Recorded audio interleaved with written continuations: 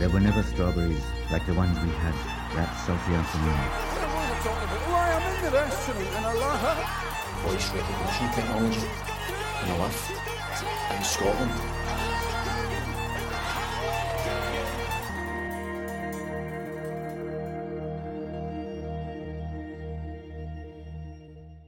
Hello, and welcome to the first episode of The Scottishist. I am your host, Laura MacDonald, and I love Scotland. I love living here, and I think I'm really lucky to live somewhere that's so beautiful, with such brilliant and entertaining people, and such a long and intricate history. Now, I am slightly obsessed with Scottish culture, and in particular how certain elements from our culture, from art, architecture, politics, folklore, food, music and literature, became recognisably Scottish. Not just recognised here, but worldwide. I am not in any way an expert on any of this stuff. In fact, I do have a lot of questions about Scottish culture because I don't believe there's just one way of being Scottish. And in fact, some of our favourite elements of Scottishness even seem to contradict each other. So, in every episode of The Scottishist, I am taking a dive into an icon of Scottish culture to find out why it is just so iconic. And I'll be bringing all these answers right to your ear holes. For the first episodes, we are getting under the blankets with the Vexillology crew and looking the flag of Scotland right in its blue and white face. What's the story? Why do we fly the Saltire? When did it start? What's it got to do with St Andrew? What shade of blue is it exactly? And does that even matter? And what does the Saltire actually mean in Scotland today? Ready? Crack on. The Saltire, or the St Andrew's Cross, is the name for the flag of Scotland. It is made up of a white diagonal cross on an azure, which is heraldry speak for blue, background. As a design, it is simple, and it's old. Old enough, if you were to believe the stories, that it predates both the concept of national flags and the nation of Scotland. The Saltire is so old, in fact, that we have a rather snazzy legend to explain its origins, rather than any solid evidence. You know, what I like to think of as like pub facts rather than library facts. Now, that legend, and I promise we will get to it eventually, doesn't just explain why Scotland adopted the Saltire, but also, rather conveniently, how we ended up with St Andrew as our patron saint as well. Because in the Middle Ages, that was far from a done deal.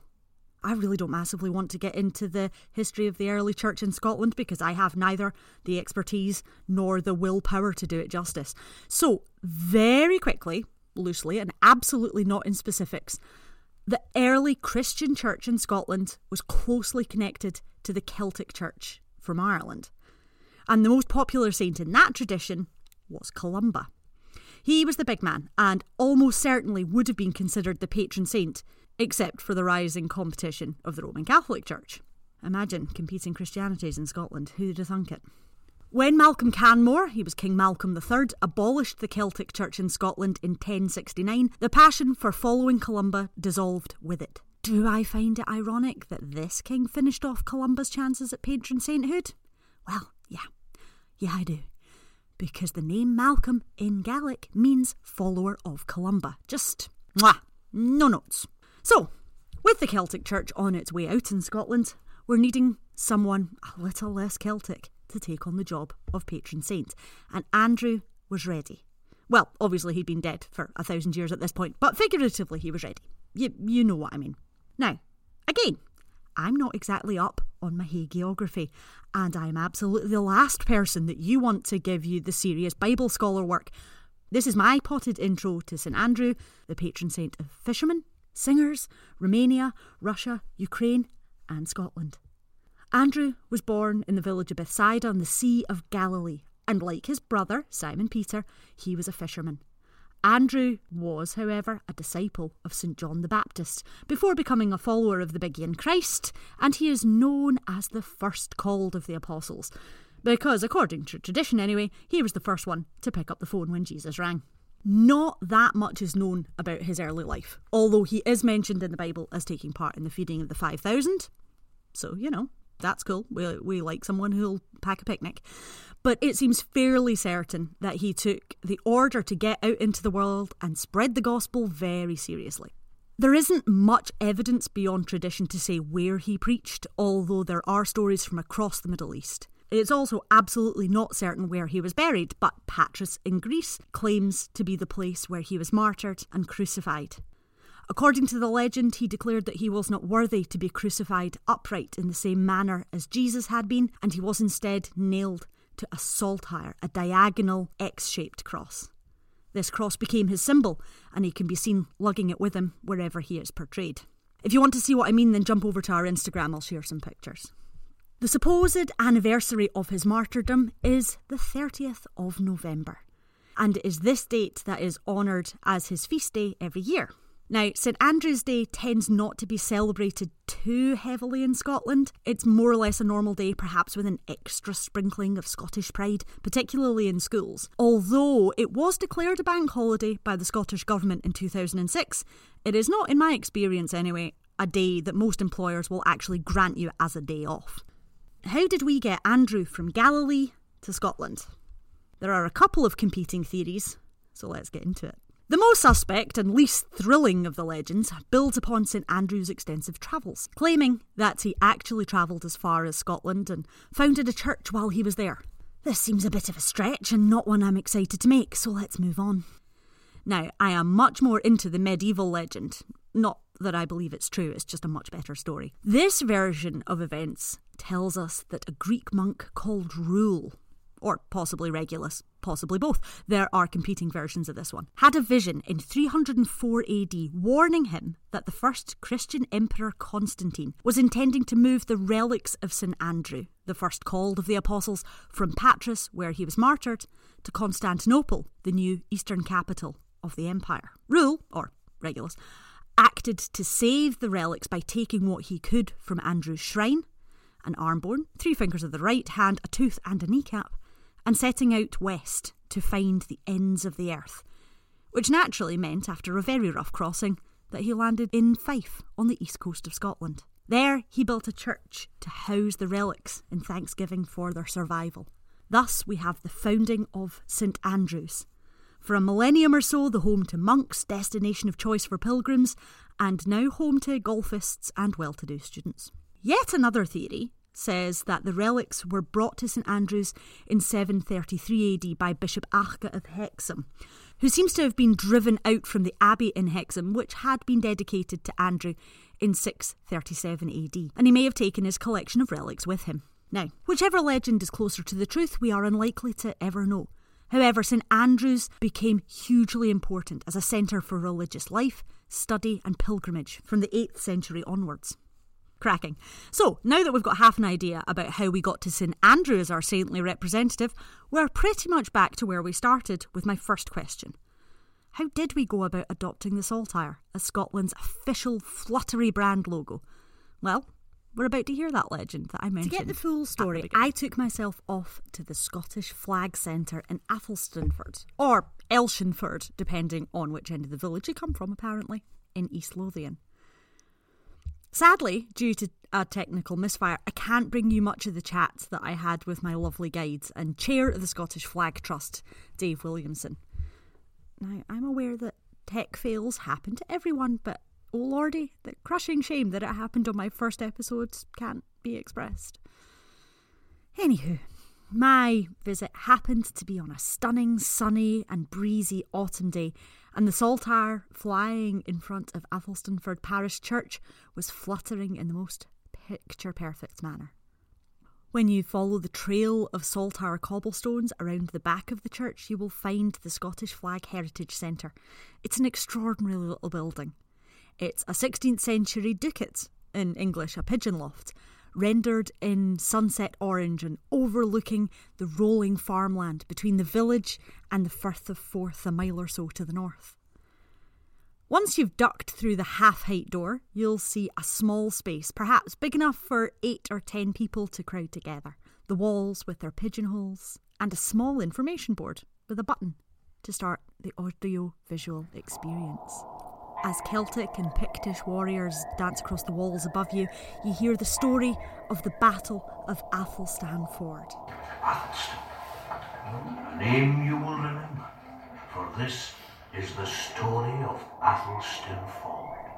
It is believed that the battle took place in the year 832 AD. Now, this is at a point before Scotland was a united nation.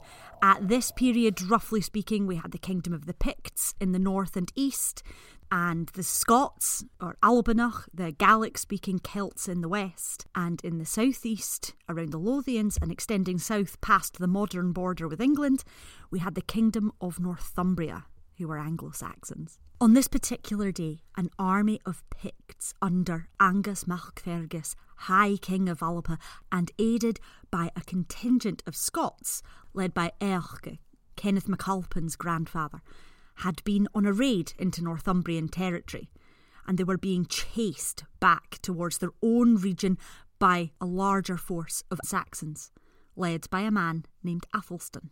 This band of Alapanoch, the Scots and the Picts, were caught and stood to face their pursuers in the area just to the north of the modern village of Athelstanford, where the Peffer Burn flows into the Firth of Forth at Aberlady. The Peffer presented a major obstacle to crossing, and the two armies came together at the ford. Fearing the outcome of the encounter, King Angus led prayers for deliverance. The scene is described by the 16th century historian George Buchanan like this. The Picts, being dismayed at the sudden coming of their enemies, run to their arms and keep themselves in their stations till night.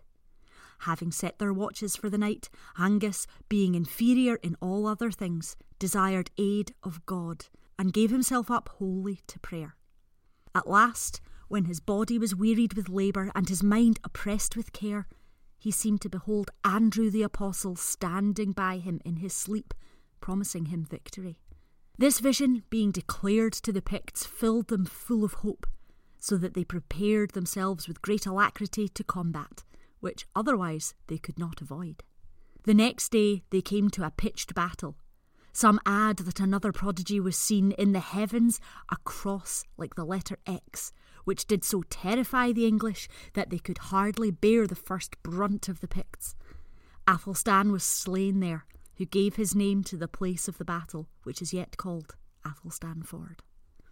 Now, I should say that George Buchanan probably isn't the most reliable historian we've ever had. His History of Scotland is a rollicking good read in 16th century terms, and I've included a link to the English translation if you fancy a go yourself.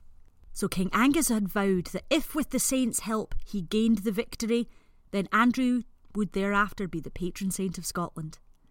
The Scots did win, and the Saltire became the flag of Scotland. I absolutely love that image of the white cross against a blue sky. And in this day of air travel, it's actually something that happens fairly regularly on a clear day. If you look up, you may well see two aircraft vapour trails crossing in mid-air and giving you that Saltire in the wild. Now, I spent my whole visit to Athelstanford staring at the bright blue sky, willing the clouds to form a cross for me, but it didn't happen.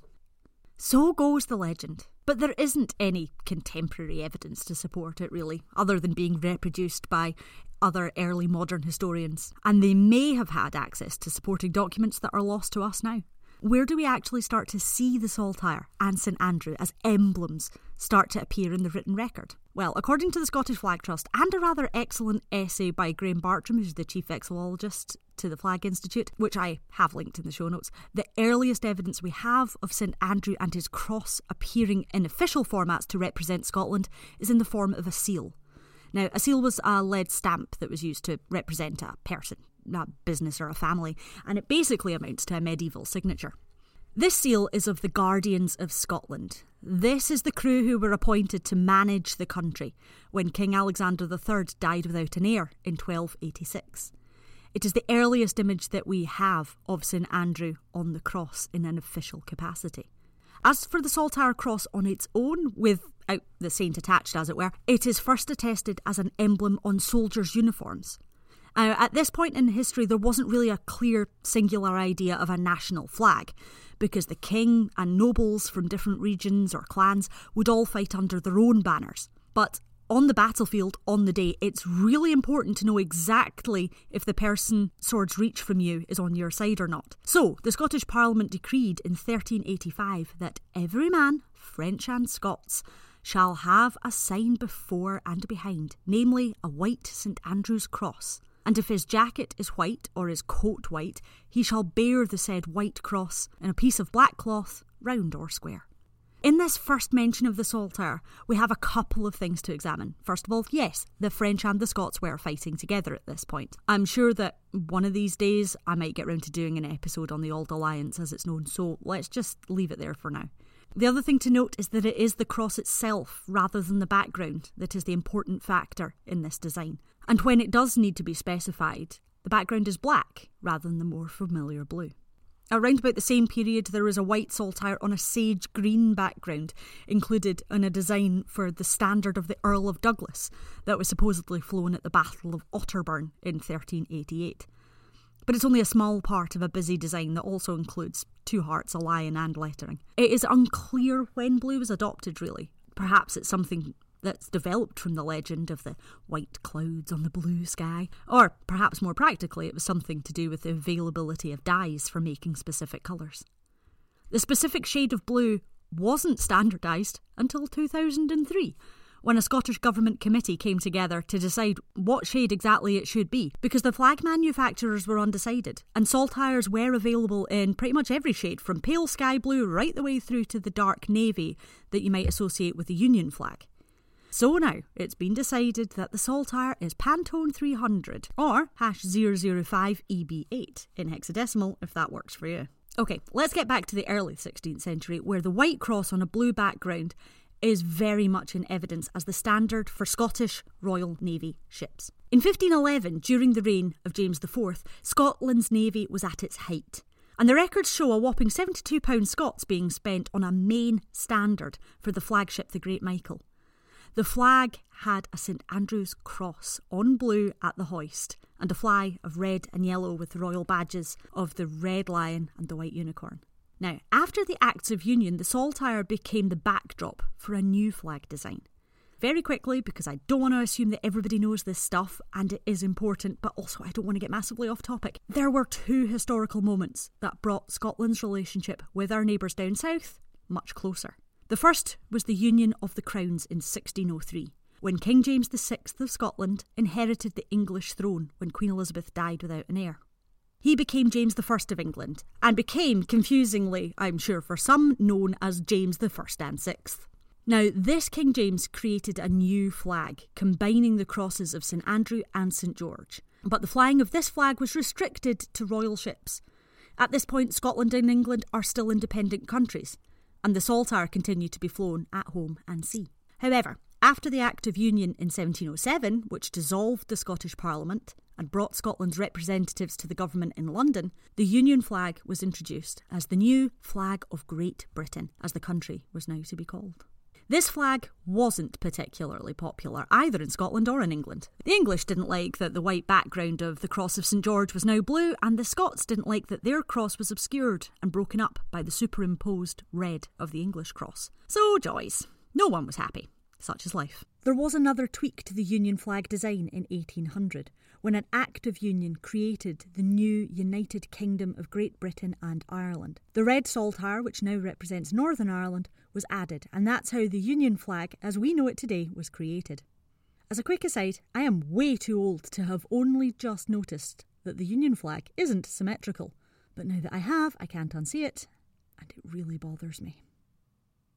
After the Act of Union, the use of the saltire declined, although it did make a reappearance during the Jacobite uprisings in 1715 and 1745. If you're in Edinburgh, you can visit the National Museum in Chambers Street and see a saltire that was flown by the Jacobite forces of the Stuarts of Appin at the Battle of Culloden in 1746. This flag was rescued from capture by the government by a soldier called David Livingstone. Livingstone tore the flag from its pole and wrapped it around his torso, hidden under his shirt, before fleeing the rout. He presented the flag back to the Stuarts in Ballachulish, and thus saved it from the same treatment as the other flags and colours captured by the government forces after the battle. These captured banners were taken to Edinburgh Castle, as if the flags themselves were prisoners. The flags were paraded down the Royal Mile to the Mercat Cross on June the 4th, 1746. Each was held up by one of the city's chimney sweeps. When they arrived at the cross and a large crowd had gathered, each of the clans and regiments represented by the flags was named, and the flags were burnt by Edinburgh's chief hangman, John Dalgleish. This whole ceremony was carried out on the orders of His Royal Highness the Duke of Cumberland, who went down in history as Butcher Cumberland. He had an eye for brutal theatricality, but he knew what those colours and strips of cloth represented, and he wasn't going to miss any opportunity to quash any Jacobite sympathies. The blue and white saltire of the Appin shirts in the National Museum hangs beside a Union flag that was flown on the government side at Culloden. As I said though, the use of the saltire declined until the later half of the 20th century, when there was a major resurgence and it regained its status as the national flag of Scotland. It's used by Scottish teams in international competitions, it's flown from public buildings, and it forms the logos of many Scottish-based businesses such as the Bank of Scotland. Where else would you get to see a saltire? Is there anywhere more exciting than a government building? How about space? Oh yes, there has even been a Scottish saltire in space. A flag which had been flown at Holyrood, the seat of the Scottish Parliament, was taken to the International Space Station by astronaut Neil Patrick in December 2006. You can see this flag at the National Museum in Edinburgh as well. And if Edinburgh is a stretch too far for you right now, then you can always check out the link to the National Museum collection in the show notes. Of course, there is always something to complain about, and the regrowth in the popularity of the saltire is controversial in some quarters.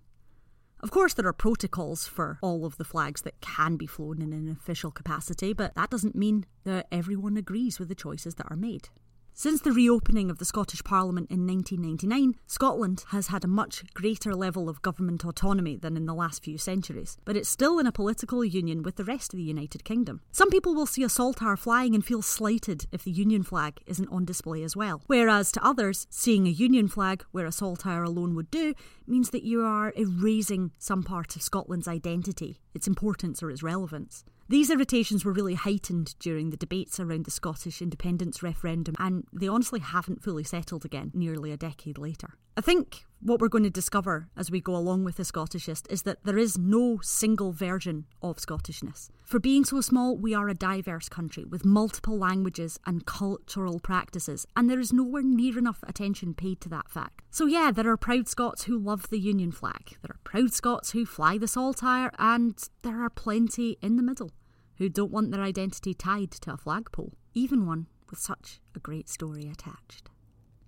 So there we are. Episode 1 is done. Thank you so much for sticking with me this long, and I have my fingers crossed that you will pop back for episode 2. Before you go, can you spare a second to hit the subscribe button and share this episode? I have no advertising budget right now, so I'm really relying on word of mouth to get this show in people's ears. That word comes from your mouth. So please, if you have enjoyed this episode, do share it with your friends, lovers, enemies, esteemed work colleagues, hated work colleagues, Facebook groups, and maybe even your great Auntie Joan. I know that might mean showing her how to use Spotify, but that is the kind of dedication that I need right now. You can follow us on Instagram and Facebook, where you will be able to see that I am not very good at Instagram or Facebook. If you have any questions that you would like answered about the icons of Scottish culture, then you can get involved. We have a Patreon, and for $3 a month, that's about a cup of coffee a month, you can enjoy exclusive content, members can submit questions, and together we can get right down to the nuts, the bolts, the facts, fictions and feelings that we have for the Scottishist stuff. Massive thanks today go to the Scottish Flag Centre for their help and for allowing me to visit out of season. If you are in Scotland in the spring, I'd highly recommend it as a place to stop for half an hour. It's just a few miles south of Edinburgh, a quick 5-minute diversion off the A1, and it is well worth it for the visitor experience. To learn more about their work, please check out the link in the notes.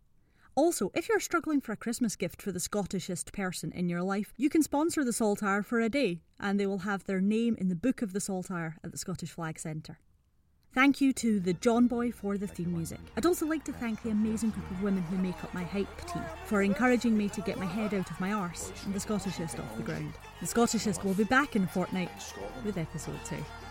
Until then, cheerio.